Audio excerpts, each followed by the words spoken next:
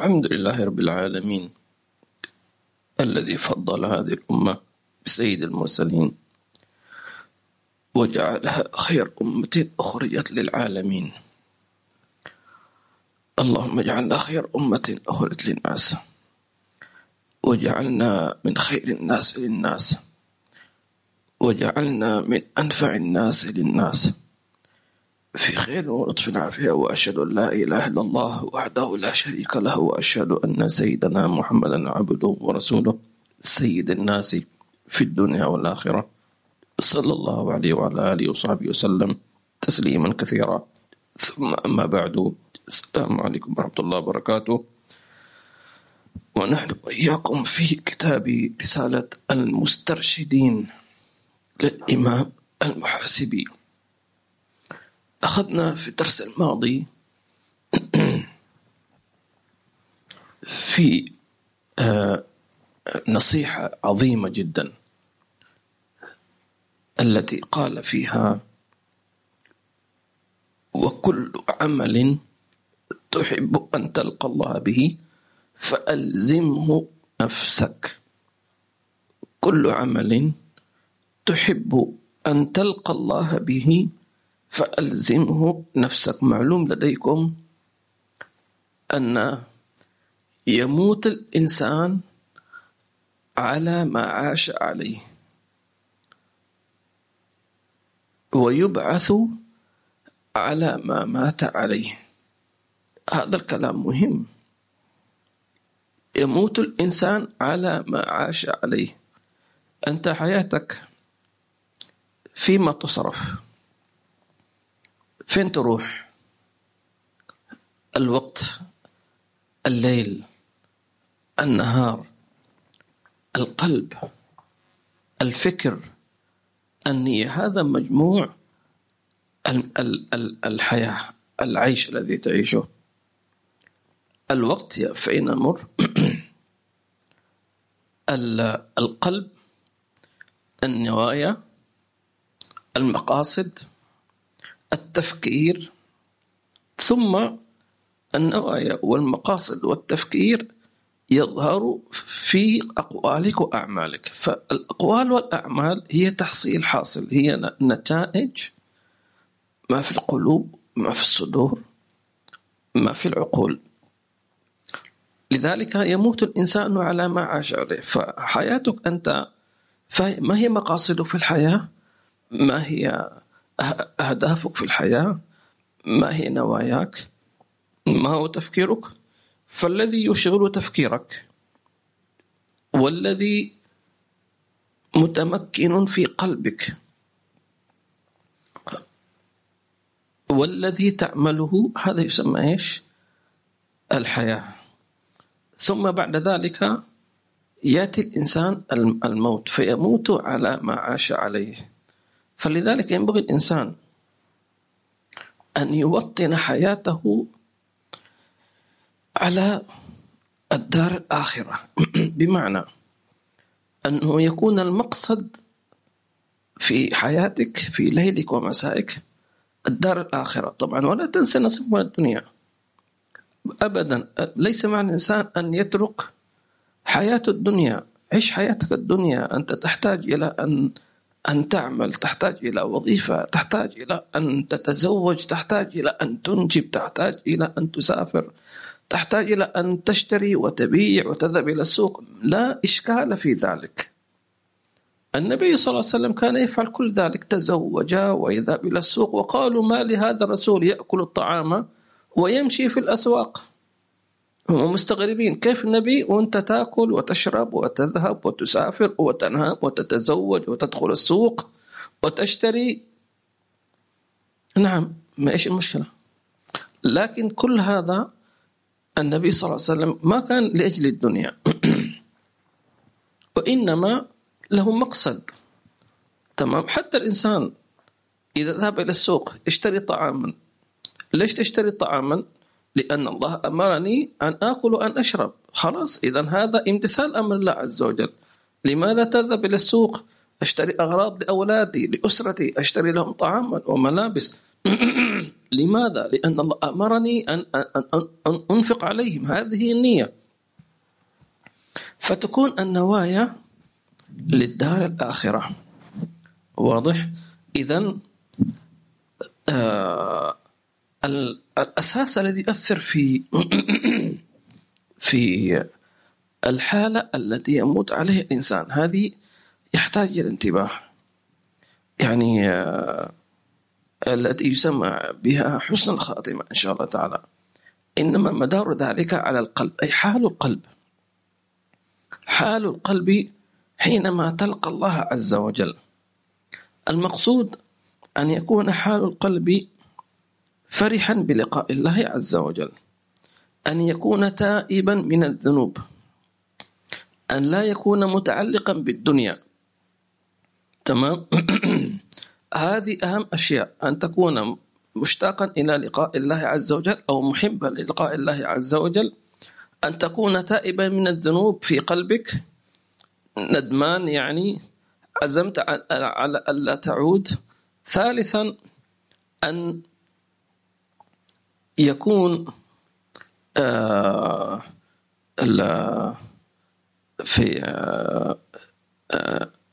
في حال حياتي مع الله تبارك وتعالى. إيش كنا الثالثة؟ أن يكون، قلنا أن يكون محبا للقاء الله تبارك وتعالى، وأن يكون تائبا من الذنوب لله تبارك وتعالى، وأن يكون في حاله يعني مقدما الدار الآخرة في شؤونه في حياته كلها، وابتغي فيما آتاك الله الدار الآخرة. فإذا ما حصل الإنسان هذا الشيء فإنه يكون إن شاء الله تعالى يحب لقاء الله جل جلاله وتعالى في علاه.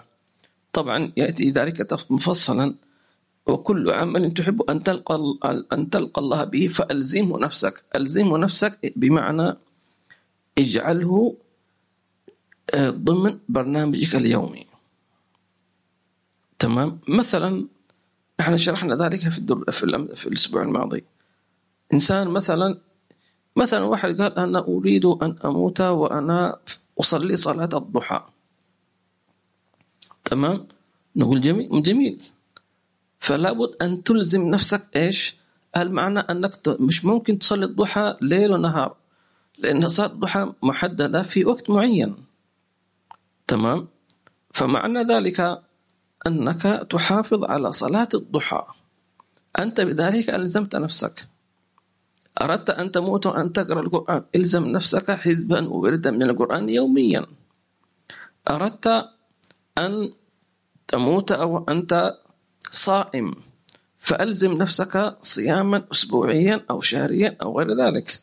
فالمقصود أن تلزم نفسك أي العبادة التي تتمنى أن تموت عليها. طيب، في أيضا مسألة نسيت الأسبوع الماضي أن أذكرها، أنه غالبا الإنسان يموت في العبادة التي تغلب عليه فعلها وحبها وإتقانها. يعني بمعنى آخر العبادة التي متعلق بها قلبك. والفقير يعني تتبعت بعض الأشخاص الذين توفوا، فرأيت أن بعضهم توفي في اليوم الذي يحب ذلك اليوم. تمام. فمنهم مثلا يكون له عادة أو متعود في يوم من الأيام أن يكون له مثلا ذكر أو مجلس أو درس أسبوعي متمسك بمحب له، فيأتيه الموت في نفس الوقت الذي كان في ذلك الوقت يكون في درس أو في مجلس أو غير ذلك. هذا تتبعت في بعض الأشخاص الذين توفوا. لذلك الإنسان ينبغي أن يكون أن يرى قلبه، ما هي العبادات التي هي تغلب على قلبك. التي هي تحبها. تمام. فهذه بشارة وإشارة على أنها إن شاء الله تعالى تكون يعني وفاتك فيها استنادا يموت الإنسان على ما عاش عليه. العبادة التي تحبها وما تفوتها، وإذا فاتتك تقضيها، وإذا قمت بها تقيمها على الأدب، على التعظيم. تمام. أيضا تحذير من جانب آخر، أنه يحذر الإنسان أن تكون حياته مبنية على نمط معين من الغفلة أو من المعاصي، فلينتبه من ذلك والعياذ بالله تبارك وتعالى. ألزمه نفسك. طيب، هذا كان في الدرس الماضي. بسم الله. أيوة، نعم. لا يكون متعلقا بالدنيا. نعم، لأنه الإنسان مما يخشى عليه عند الموت أن يحزن على فراق الدنيا. لذلك هذا الشغل كله أن تعمل على أن لا يتعلق قلبك بالدنيا.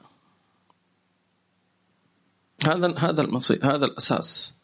طيب، كيف لا يتعلق قلب بالدنيا؟ بأن تجالس أهل الآخرة، تتعلق بمشايخ السلوك الذين يعلمون حقارة الدنيا.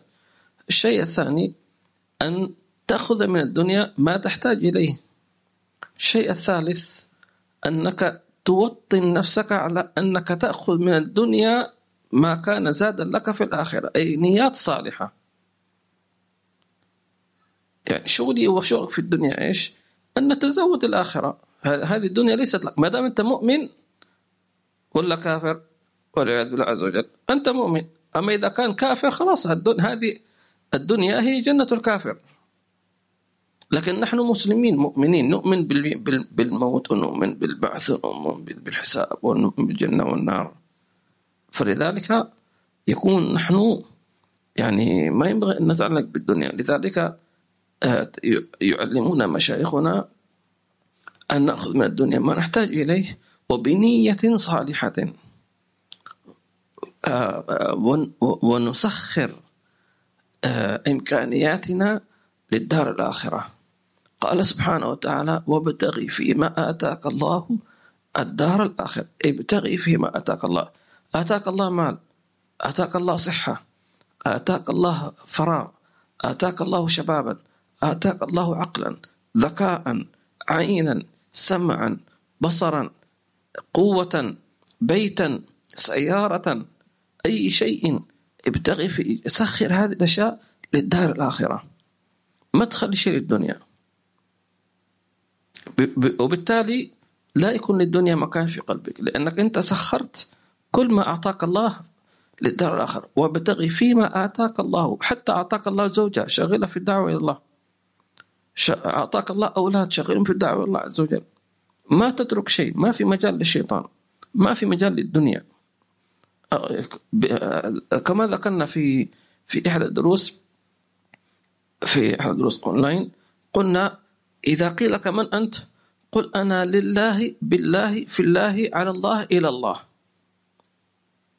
هذا الهوية، هوية المريد أو العبد لله عز وجل. أنا لله، وأنا لله، وبالله، وفي الله، وعلى الله، وإلى الله. كيف هذا؟ أنا لله، أنا عبد لله، أي أنا مملوك، أنا لست ملكا لغيره. يعني أوامر لا أتلقى إلا أوامر الله عز وجل ورسوله صلى الله عليه وسلم ومن أنا بهم سبحانه وتعالى. أنا لله، بالله، أي قيامي لكل أعمالي بالله، ليس بقدرتي ولا بإمكانياتي. تمام. في الله،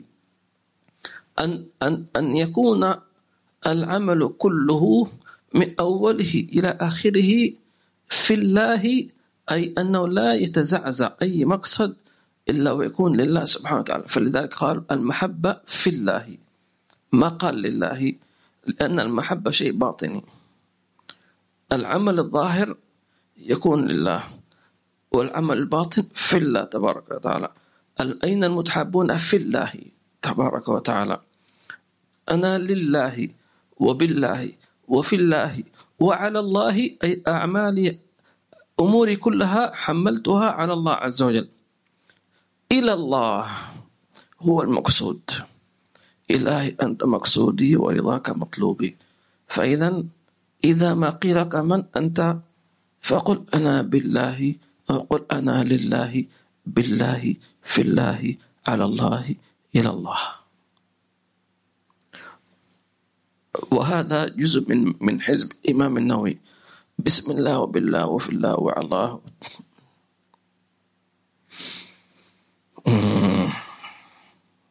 نعم تفضل. بسم الله الرحمن الرحيم، وصلى الله على سيدنا محمد وعلى آله وصحبه وسلم. من رسالة المسترشدين للإمام الحارث المحاسبي رحمه الله تعالى، ونفعنا به وبكم وجمعنا به وبكم ومشايخنا في الفردوس الأعلى رضي الله عنكم وعنكم جميعا، إلى أن قال: وكل أمر تكرهه، في صفحة 14 نفس العبارة بعد: وكل أمر تحب أن تلقى الله به فلزم نفسك، وكل أمر تكرهه لغيرك فاعتزله من أخلاقك. السطر السابع: وكل أمر تكرهه لغيرك فاعتزله من أخلاقك، وكل صاحب لا تزداد به خيرا في كل يوم فانبذ عنك صحبته، وخذ بحظك من العفو والتجاوز. هذه توجيهات أخواني وإخواتي عظيمة، كل توجيه منهج، كتاب قبس من النور. وكل أمر تكرهه لغيرك فاعتزله من أخلاقك. الله.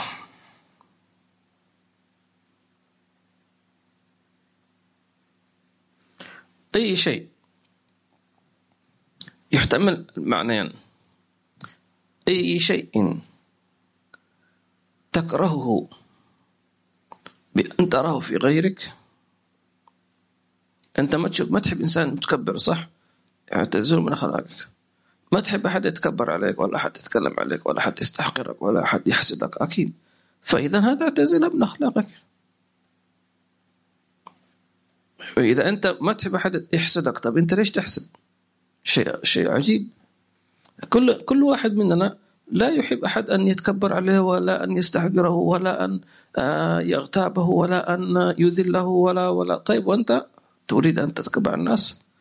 كل أمر تكرهه لغيرك فاعتزله من أخلاقك. تمام. الله.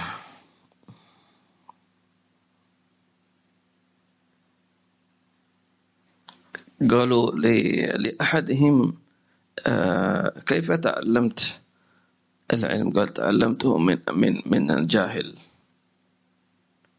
قالوا: عجيب، كيف؟ قال: رأيت جهل الجاهل فاعتزلته.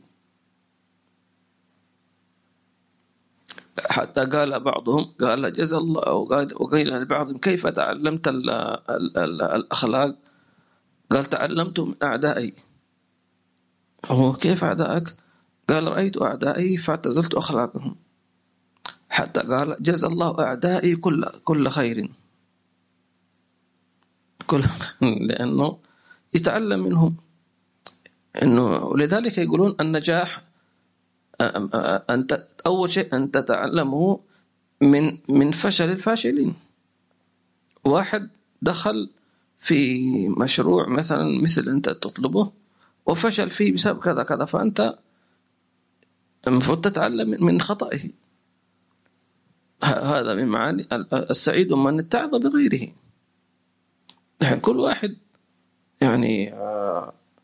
كل واحد توفي لابد أن نتعلم علما من وفاته.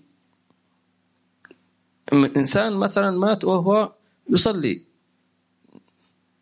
هذه موتة مش سهلة، اختيار من الله عز وجل. فلذلك نسأل أهله: ما شاء الله، عجيب، فلا بد في سر بينه وبين الله عز وجل، لا بد. سبحان الله. وكل صاحب لا تزداد به خيرا في كل يوم فانبذ عنك صحبته. كل صاحب، كل صديق، زميل، أخ، تمام، يقول لا تزداد به خيرا في كل يوم. يا الله، يعني شيخنا الإمام المحاسبي يقول لك إذا هذا الصديق ما تزداد به كل يوم، كل يوم، إذا صحبتك لهذا الشخص ما تزيدك كل يوم خير اتركه. يا لطيف، يعني مش كل أسبوع مثلا ولا كل شهر أو كل سنة، يريدك أن هذا الأخ تزداد به كل يوم خيرا، وإلا مع السلامة. سبحان الله. يعني هو يعني الكلام فعلا، هذا الكلام الذي حريص على أنفاسه. يقولون البخل مذموم في كل شيء إلا في الوقت. كن بخيلا بوقتك. هذا بخل مذموم. محمود، كن بخيلا في أنفاسك. ما في هذا وقت، هذا عمر.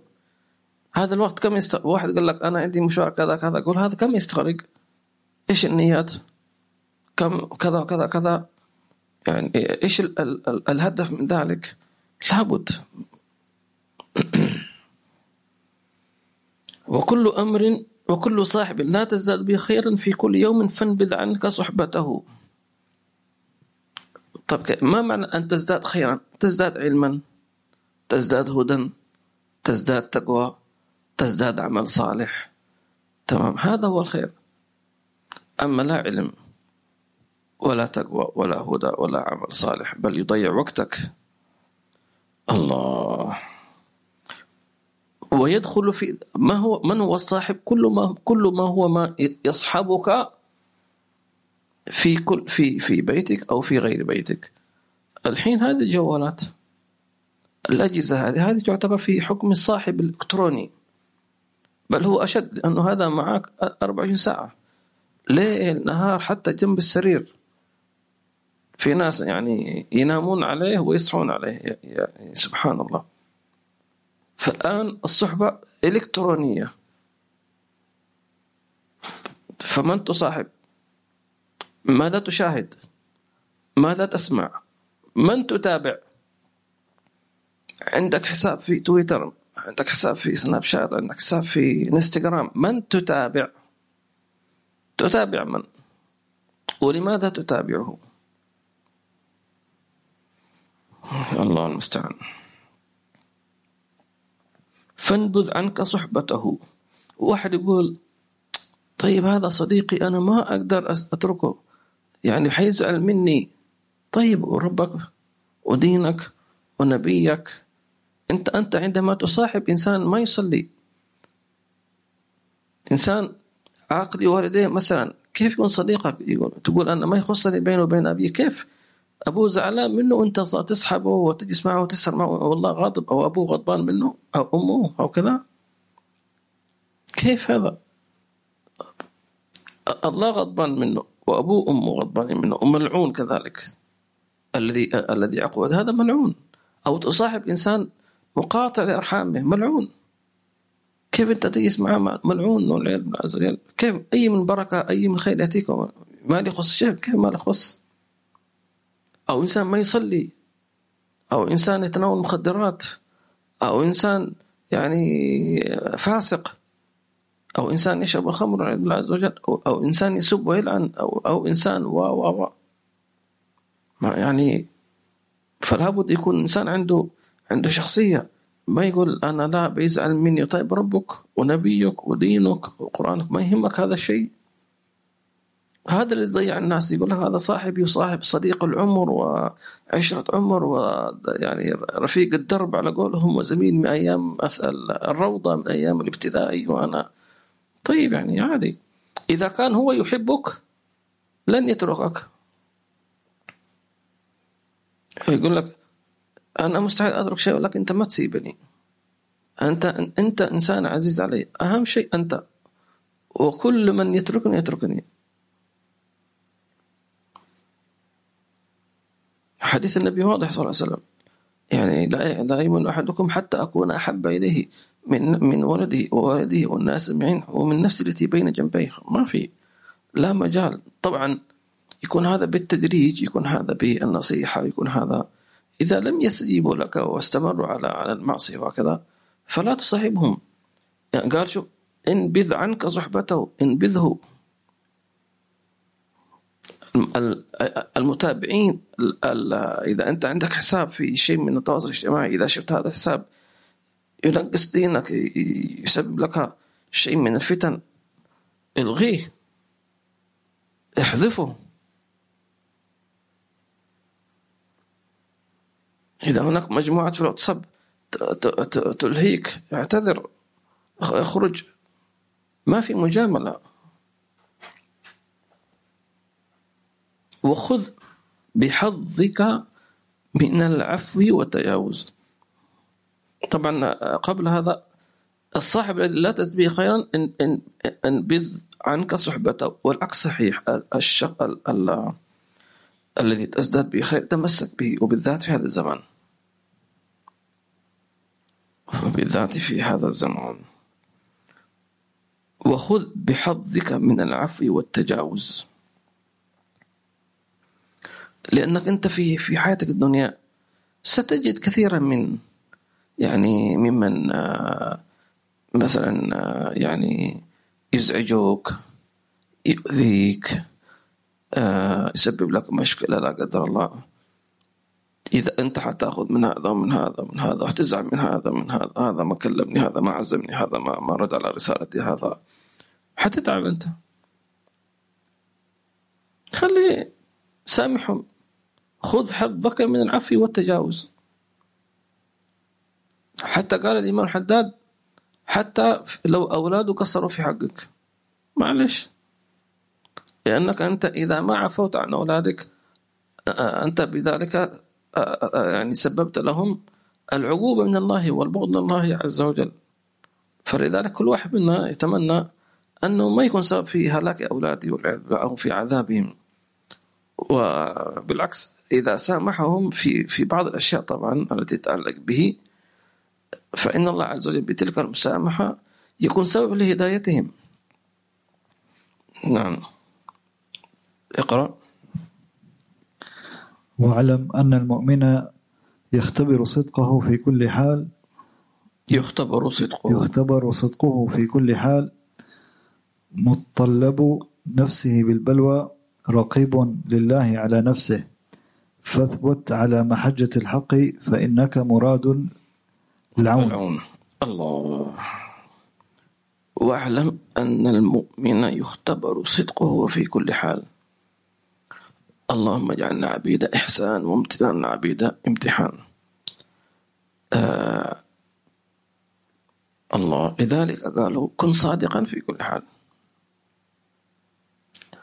وخاصة الذي يدعي، فلا تدعي شيء، لا تدعي أنك مثلا مخلص، لا تدعي أنك كذا وكذا. خليك فقل اللهم اجعلني من المتوكلين، اللهم اجعلني من الصادقين. فلذلك لابد أن تصدق. طب ما معنى الصدق؟ ما هو الصدق في كل حال؟ الصدق نحن شرحناه دائما في دروس سابقة وفي كثير من تعريفات الصدق. الصدق باختصار شديد بلغة مفهومة هو الثبات على المبدأ. يقال هذا صادق، إنه ما يتغير. في بعض الناس تغير من الأحوال، تحصل حرب فإذا بيتغير، تقول الإنسان كذا، يقول خلاص هذه لما جاءت الحرب تغير وسلوكه. هذا غير صادق. فالثبات على المبدأ ما يتغير. واحد يقول هذا الاستقامة، نقول الاستقامة الثبات على العمل الصالح. الاستقامة في الظاهر تمام، وأما في الباطن يسمى صادق مع الله عز وجل. في الحرب، في السلم، في الغنى والفقر، الناس مدحوه ولا ذموه، ثابت، ما يتزعزع، ما ينزل. حتى في علاقة المريد مع شيخه، ممكن كان سابقا هذا المريد ينال من شيخه الترحيب والتقديم وكذا وكذا، ثم بعد ذلك وجد شيئا من الجفاء، أنه مثلا لا يعطيه أي اعتبار، ولا وكأنه مش موجود في المجلس، وكأنه ليس له أي قيمة. يقول خلاص أنا شيخي ما يكلمني ولا شيء، وأكيد زعلان مني. طيب إذا زعلان منك معنى إيش؟ معناته أنك تسيبه يعني؟ يقول لك عجيب. شوف الشيطان هكذا يقول لك والله أنت ما لك أي قيمة، وأنت جيت ما جيت أصلا ليس لك قيمة، ولا تقدم ولا يلتفت إليك، ولا حتى يقول لك انجد ولا اقرأ ولا تعال ولا روح. جيت غبت ما حد يسأل عنك، فلان فين فلان، ما حد يسأل عنك أصلا، فخلاص ليش أنا أجي؟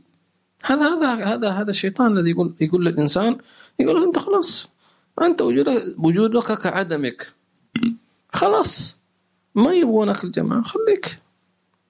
هكذا هو الشيطان يقول لك. سبحان الله.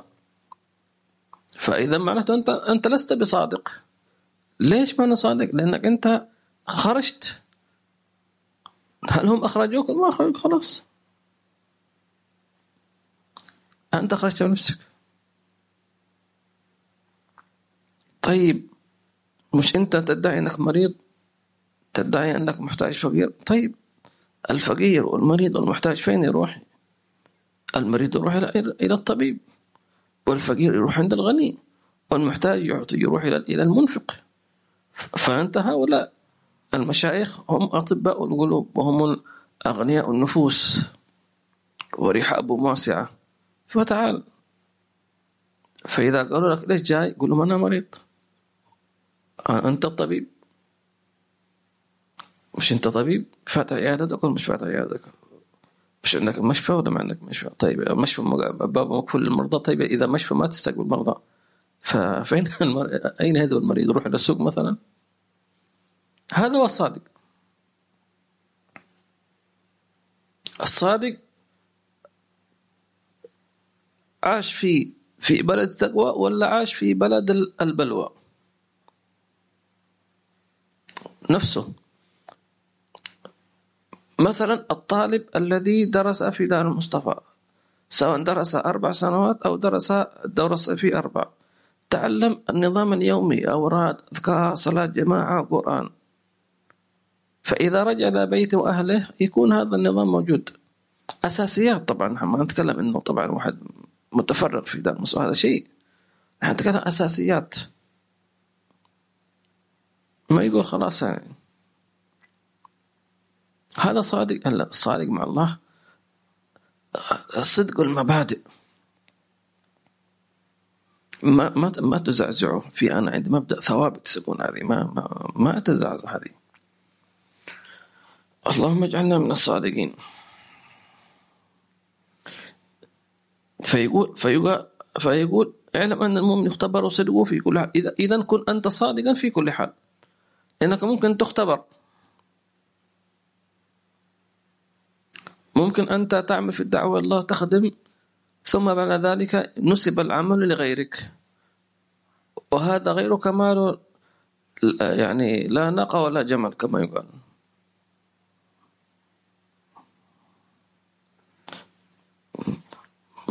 مطلب نفسه بالبلوى، أي أنه يمكن أن يتعرض للابتلاءات. هذه احتمالات، هي ليست شرطا. ممكن أن يختبر مرة واحدة في حياته كلها، اختبار بسيط.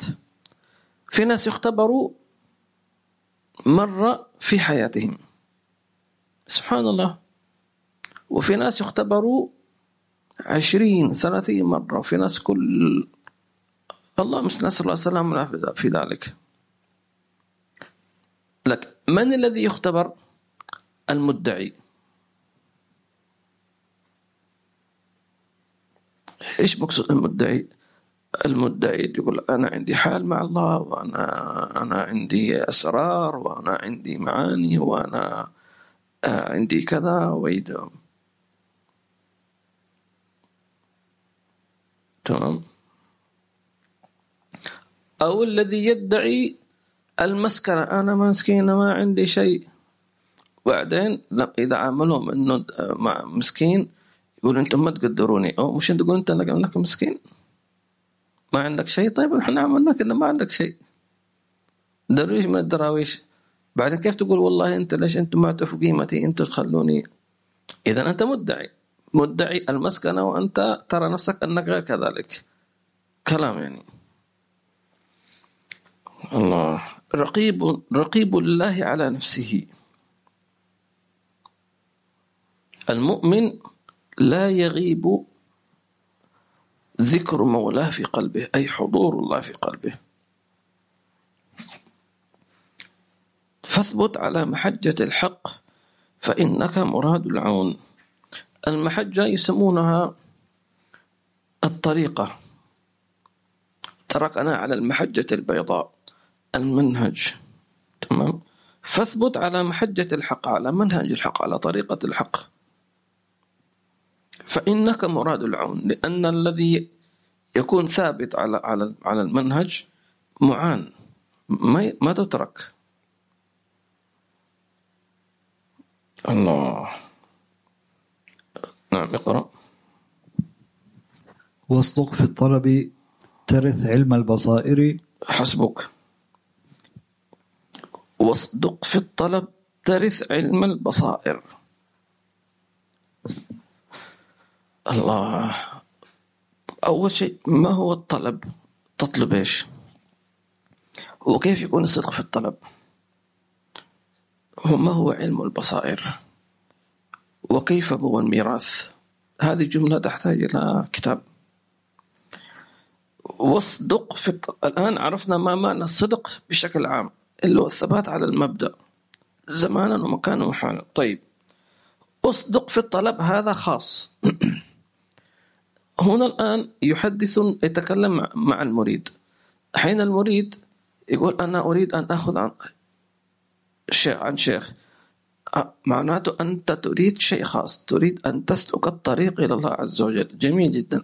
فأنت تطلب الوصول إلى الله، تطلب مرضاة الله، تطلب مرافقة النبي محمد صلى الله عليه وسلم. هذه مطالب: رضوان الله، السير إلى الله، مرافقة النبي صلى الله عليه وسلم. تمام. أصدق في هذا الطلب. طيب، كيف أن أصدق في هذا الطلب؟ أن أسعى في تحقيق هذا المراد، أن أخذ بعوامل توصلني إلى هذا المراد. تمام. قالوا لك أنه هذا يحتاج إلى أنك مثلا تلازم شيخا. طيب، ما صعب علي، الظروف ما تسمح، الوقت ما يسمح، أنا عندي ارتباطات والتزامات. نقول جزاك الله خير. الذي يريد يفرغ، تقدر تفرغ نفسك. أما إذا من أول وهل استسلمت لظروفك ما راح تنتهي. لابد أنك تضع لنفسك، تفرغ نفسك، تعامل نفسك على هذا المبدأ. وسوف لا تنسى أنك تعان. من صدق في الطلب سيعان. تمام. أما إذا لم تصدق ما تعان. خذ هذه قاعدة: إذا صدقت تتيسر أمورك.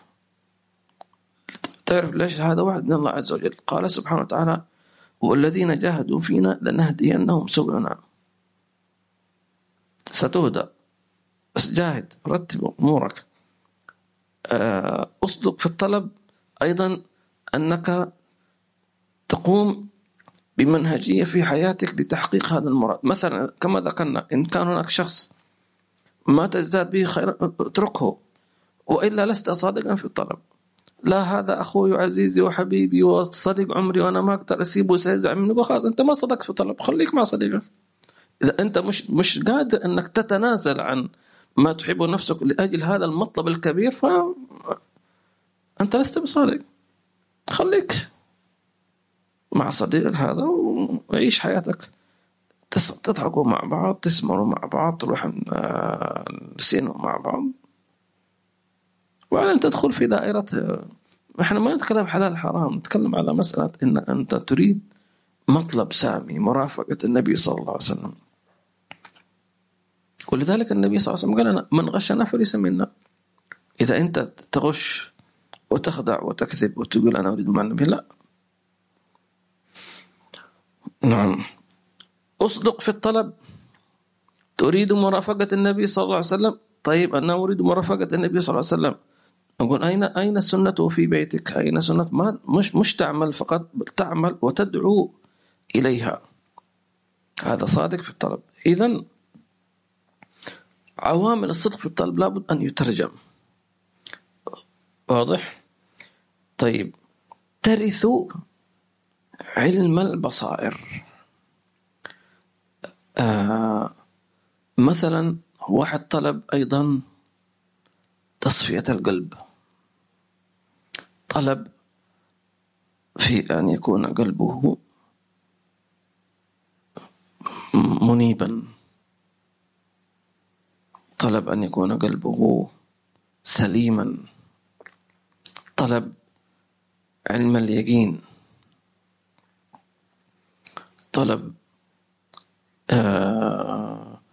يعني مثلا أن يكون يعني داعي الله تبارك وتعالى، فقال ترث علم البصائر. علم البصائر هذا عكس علم البصر. علم البصر ما يقرأ في الكتب أو يشاهد في الإنترنت، تحضر جامعة، كلية، جامعة، محاضرة، دورة، تمام. هذا يسمونه علم البصر، اللي هو علوم الدنيا، يسمونه علوم الآلة، مطلوبة هذه. لكن علم البصائر يكون علم يتعلق بالقلوب، بل هو آيات بينات في صدور الذين أوتوا العلم. ولاحظوا كلمة ترث، لأن هذا العلم بالوراثة، يعني يسمون علم لدني. تعطى هذا العلم، يهب لك هبة، لكن هذا مترتب على أن يكون الطلب ساميا وأن تكون صادقا. يعني مثلا واحد قال أنا أريد أن أصحب الشيخ، لماذا؟ لكي أنال الشهرة. هو يبغى يكون مشهور، يبغى الناس يحترمونه، فمش عارف شو يسوي. فشاف المشايخ، الناس يحبون المشايخ، يحترمونهم ويعظمونهم ويعزمونهم ويعطونهم هدايا. يقول خلاص أنا بسوي نفسي شيخ وسأجالس المشايخ وجالس العلماء حتى أكرم. إذا دعوا الأغنياء، دعوا هذا الشيخ، يدعوني معه، يقول هذا من خدام ولا من تلاميذ الشيخ وتعال. وهذا ما حصل في زمن أهل التصوف الحق. فكانوا الصوفية الصادقون كانوا محبوبون عند الناس، فجاء هؤلاء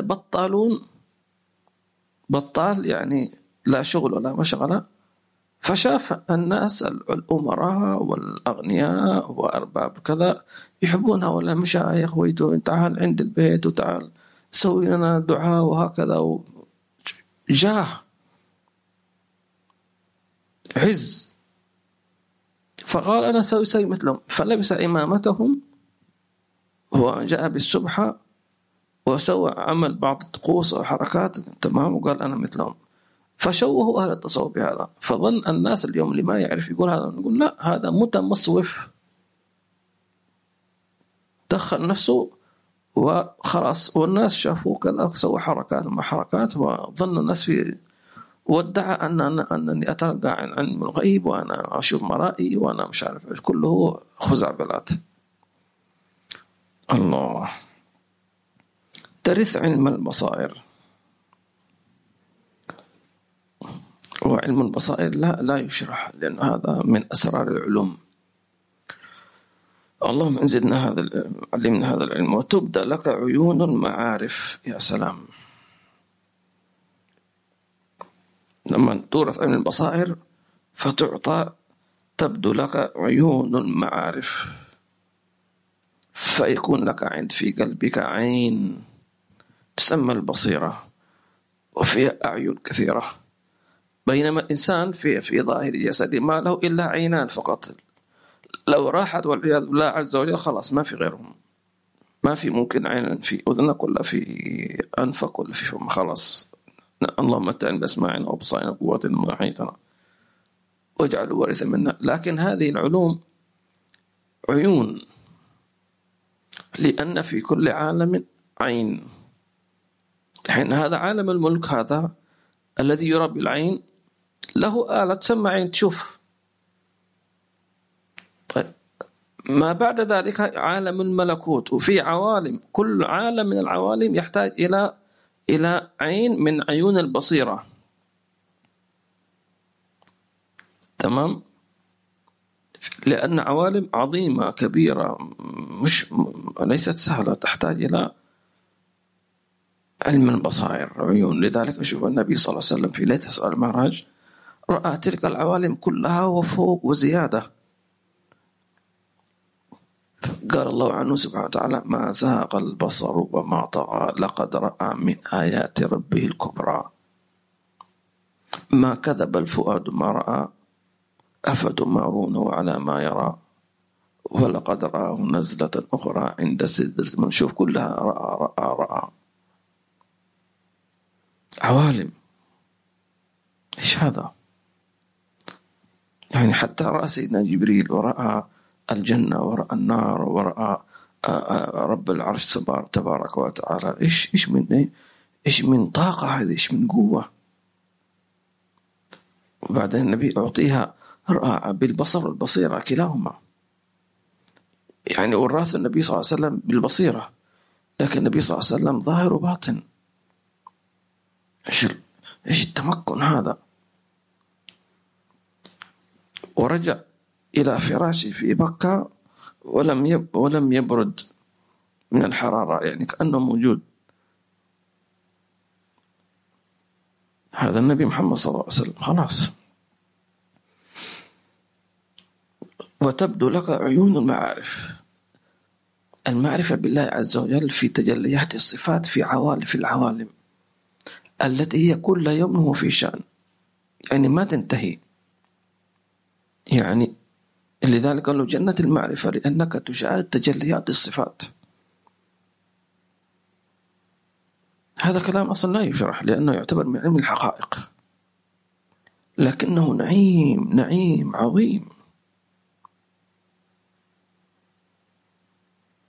لا يقدر ولا يقدر ولا يوصف، وما يعرف إلا من ذاقها. أسلك في الطلب واثبت، واجعل طلب كبير عالي.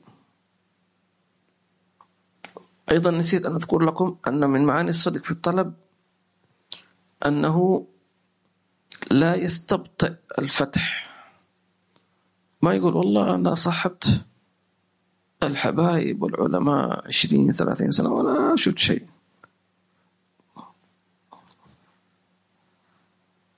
طيب وبعدين إيش المطلوب؟ يعني هل تقصد من المشايخ يعني كلام فاضي، ولا أنت العيب فيك، ولا إيش المطلوب، ولا كيف؟ وإيش دراك؟ هل هذه 20 سنة أنت في طور العلاج؟ المشكلة فيك أنت، عندك أنت أمراض كثيرة جدا، فتحتاج. واحد جاء بمرض واحد، أنت عندك 100 مرض، هل علاجه زيك مثلك؟ مش ممكن. هذا خذ حبة بنادول خلاص راح. أنت لا، عندك كذا وعندك كذا وعندك كذا، نعالجك واحد واحد واحد واحد. طيب ليش ما تعالجهم بسرعة؟ مش هتتحمل، حتموت. ممكن الإبر تعطى للبالغ تعطى للرضيع ينفع؟ ما ينفع، حيموت الرضيع، ما يتحمل، جسمه ما يتحمل. فأنت حينما تقول جلست العلماء 30-20 سنة، نقول طيب أنت في طور العلاج.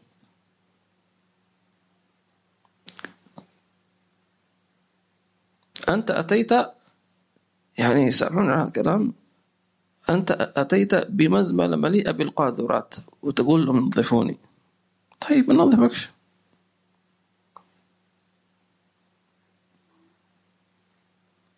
فلذلك الصدق في الطلب أن الإنسان يثبت. في بعض المريدين يقول خلينا نجرب هذا الشيخ، يجي يسمع سنة سنتين ما شاف شيء، خليه يولي. سمع واحد ثاني يطوب ما شاء الله، اللي يسمعه يشوف الملائكة، أوه تمام خلينا، وراح والله ما شاف لا ملك ولا ملك، أو شاف كذا أوهام خيالات. جاء واحد ثاني قال له في شيخ، هذا الشيخ خليك تشوف الجنة قدامك، أوه تمام، في يسيب الأول مثال، وهكذا يدور يدور يدور، ولا هذا تأتى ولا هذا حصل، ضيع وقته على الفاضي. ليش؟ لأنه ما عنده مطلب واحد، وما عنده مقصد، وما عنده إنه يثبت. نعم. وتميز بنفسك، وتميز نفسك علم ما يرد عليك بخالص التوفيق. كل عبد صدق في الطلب له خصوصية يخصه الله عز وجل، يعني هدية من الله عز وجل. وذلك معاني قول النبي صلى الله عليه وسلم في الدعاء: أو علم علمته أحدا من خلقك. خصوصيات. شو هذا النبي صلى الله عليه وسلم بتواضعه يقول: أسألك بكل اسم سميت بنفسك أو علمته أحدا من خلقك أو استأثرت به في علم الغيب عندك أن تجعل قلبي. فلاحظوا قوله: أو علمته أحدا من خلقك. بكل العلوم عن طريق النبي محمد صلى الله عليه وسلم. فشوف سيدنا موسى عليه السلام أراد أن يصاحب سيدنا الخضر، تمام، على أن تعلمني مما علمت رشدا. قال: إنك لن تستطيع معي صبرا وكيف تسمع على من به خبراء؟ قال: ستجد إن شاء الله صابرا ولا أعصي لك أمرا. قال: فإن اتبعتني فلا تسألني عن شيء حتى أحدث لك منه ذكرا. فانطلقا. فهذا سيدنا موسى صاحب الخضر، مع أنه خضر مش نبي، سيدنا موسى أفضل، لكن الله اختصه بعلم، بسر من الأسرار. تمام. آتيناه من لدنا علما فوجد عبدا من عبادنا، تمام، آتيناه من لدنا علما. سبحان الله. وتميز بنفسك علم ما يرد عليك بخالص التوفيق. فإذا أردت أن تتميز بعلم أو بسر، أو يسمونه بفتح من الله، يقول هذا فلان عنده سر، يعني مخصوص، لكن مش معنى أنه غيره ما عنده سر، لا، بس هذا مخصوص أو عنده شيء من الزيادة من هذا السر. تمام.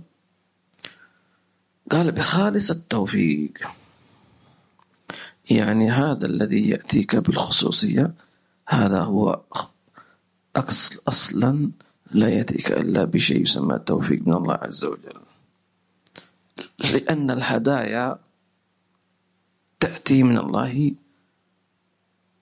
منه. حبيت تهدي فلان هدية، أنت بكيفك تهديه. فلان أنا بأهدي هدية وفلان ما بأهدي هدية، تيسأل ما يسأل، فلان أنا أحبه. لذلك قالوا أن التوفيق يكون هناك له مفاتيح التوفيق، وأظن هذا ذكرته سابقا، ولكن أيضا نعيد ونعيد ونعيد. من مفاتيح التوفيق النية الصالحة. يقال فلان موفق، ليش؟ لأنه نيته صالحة.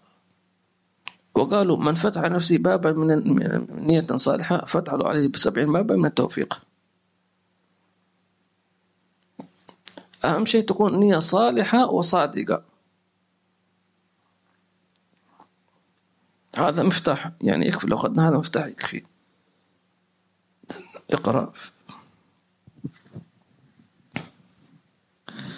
فإنما السبق لمن عمل، والخشية لمن علم، والتوكل لمن وثق، والخوف لمن أيقن، والمزيد لمن شكر. الله الله، هذا كل كلام عظيم.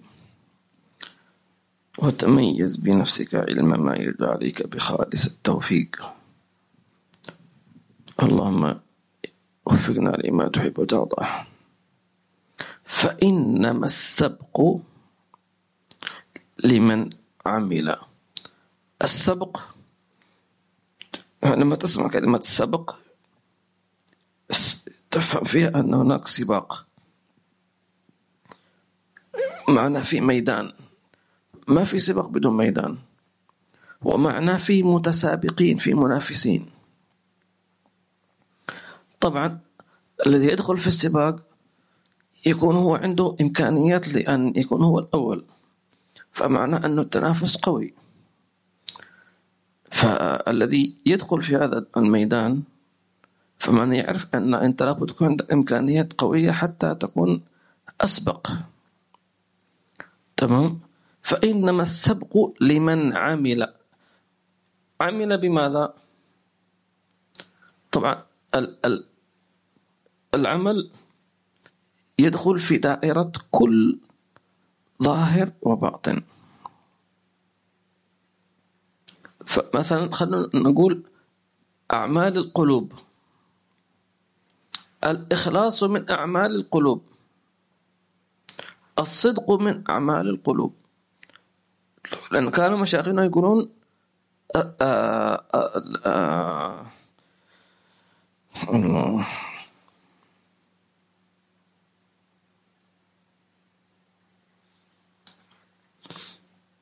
ليس الفوز لمن سبق إنما الفوز لمن صدق، وأصلا لا يكون سابقا إلا إذا صدق. تمام. فالسبق لمن عمل بأعمال القلوب وعمل بأعمال الظاهر. تمام. أما واحد إذا كان كيف يكون متسابق ويكون أسبق وهو أصلا لم يعمل بتوجيهات السباق. إنما السبق لمن عمل. أيضا نفهم هذا الشيء أخواني وأخواتي في الله، كلام جميل، أنه ما دمت مستمرا في العمل فأنت في ميدان السباق، لا تتوقف، استمر على عملك، استمر على نيتك.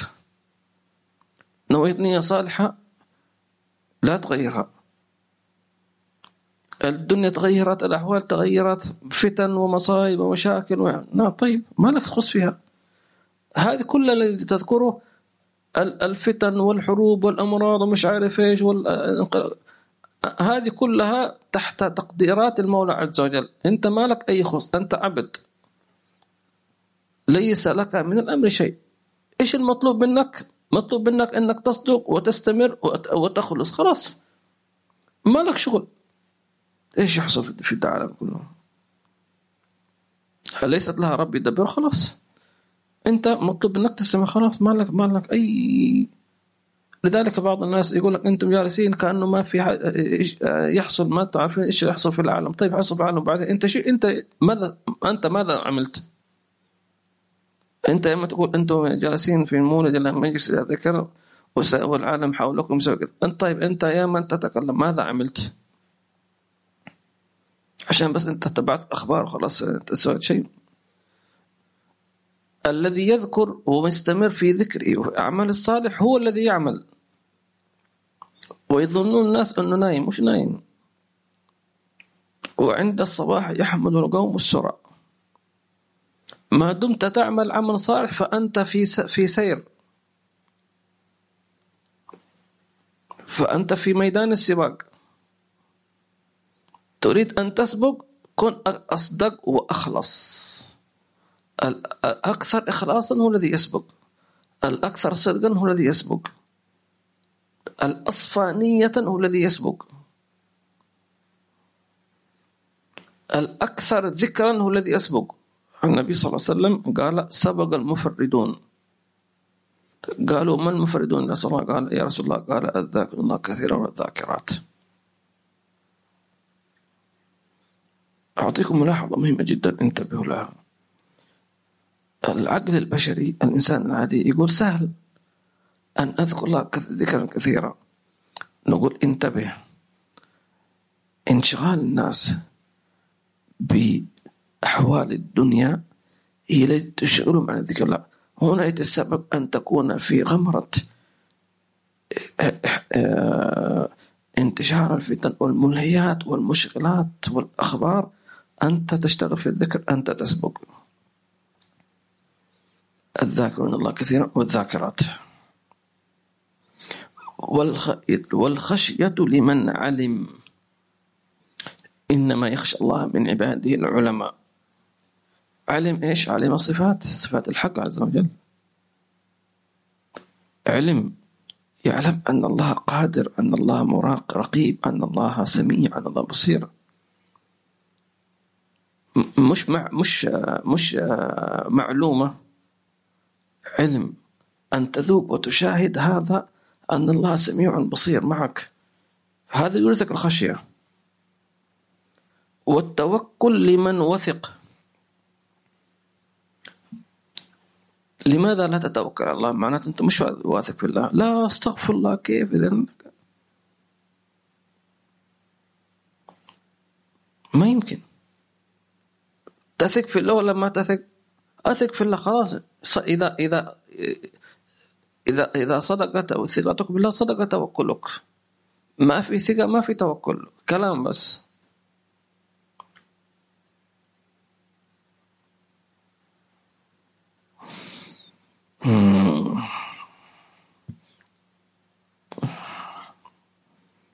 والخوف لمن أيقن، اللي يسمونه علم اليقين،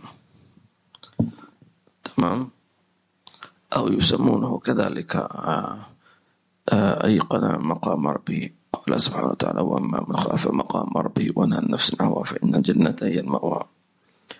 أو أيقن أن الله يراه، أو أيقن أنه يموت. يعني لابد أن يصل إلى مرتبة اليقين. والمزيد لمن شكر، المزيد من العلم، المزيد من الخشية، المزيد من العطاء، المزيد من الفتح، المزيد من الأسرار، المزيد لمن شكر. والشكر هو شهود النعمة من الله عز وجل، أو استخدام النعمة في خدمة الله عز وجل، أو أن ترى ما بك من نعمة فمن الله شهودا حقيقيا بغير لا حولك ولا قوتك ولا أي شيء.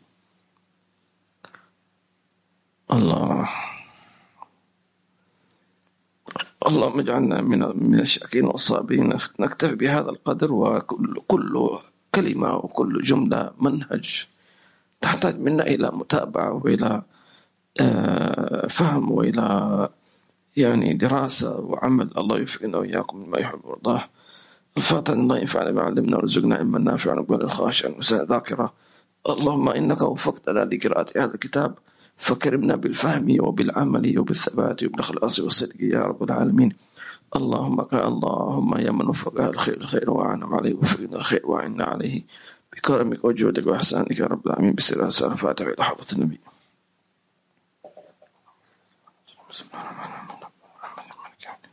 إياك نعبد وإياك نستعين.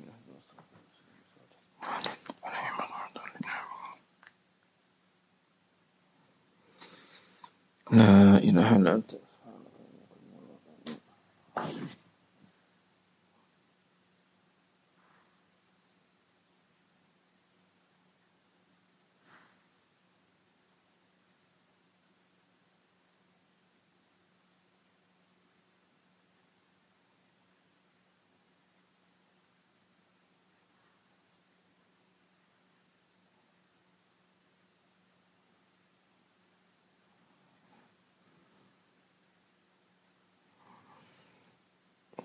جزاكم الخير جميعا.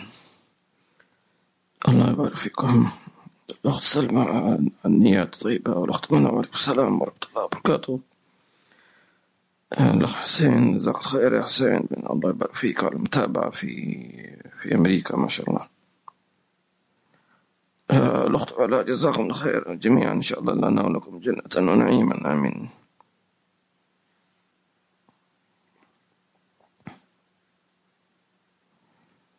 يا مرحبا عبد الرحمن، الله يجزيك خير يا عبد الرحمن، وإن شاء الله أتم الله لك الشفاء يا رب. حياكم الله أبو ريان، بارك الله فيكم. الأخبار. وعليكم السلام ورحمة الله وبركاته. محمد نور، حياك الله محمد نور.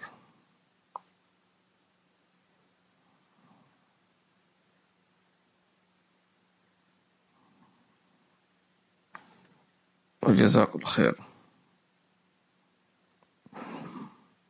حياك الله أخ حمام القبال وساوي، بارك الله فيك.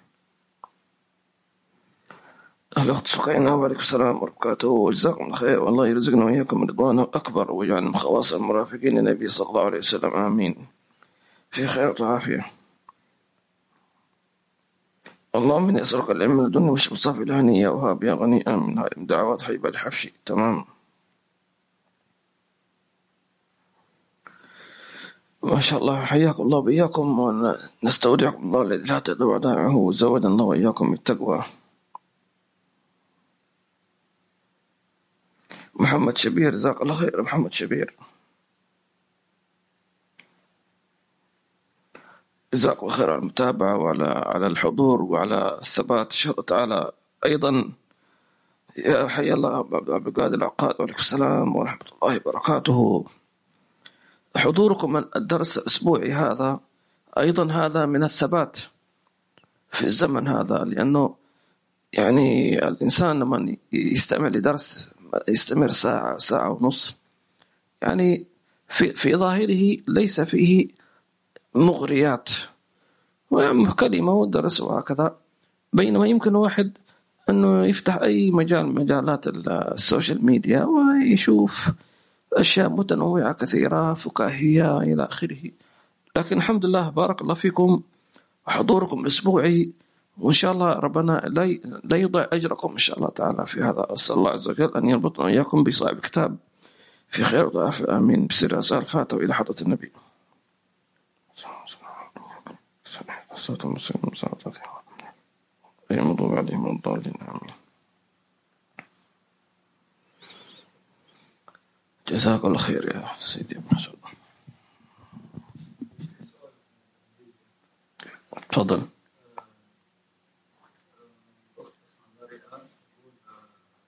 هل ممكن استمرار في صحبة الشخص يعني ما يفيد، بس بنية نصحه ويكون قدوة له؟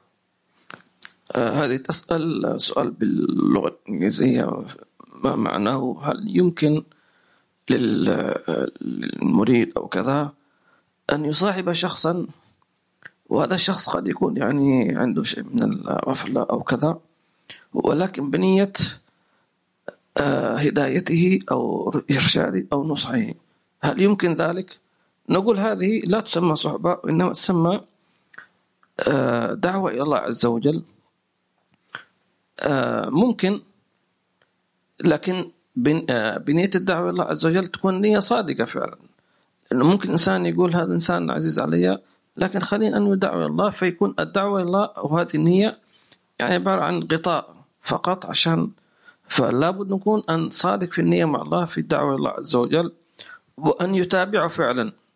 كيف تكون الصادق في النصيحة؟ أنه يجذبه إلى مجلس، يقول تعال أنا عندي اليوم درس أو عندي مجلس أو فينا رجل من العلماء سيزورني، فإذا دائما يتعذر أنا ما أقدر، أنا مشغول كذا كذا، أقول تمام، فيكون في جدية في الصحبة هذه. أيضا أن لا يكون في النصح أنه يضيع عليه كثير من الخيرات بحجة أنه أنا مع فلان. بعض الناس مثلا يفوت درس أو درسين أو ثلاث مثلا بحجة يقول أنا مع ناس أنصحهم لله عز وجل، نقول أن بس الآن أشغلك، تمام. فلا بد أن يكون إنسان عنده توازن في هذه الأشياء. الله يوفقنا وإياكم. سؤال جميل جدا. نعم. بقى شيء؟ سبحانك اللهم وبحمدك، نشهد أن لا إله إلا أنت، نستغفرك ونتوب إليك. السلام عليكم ورحمة الله وبركاته.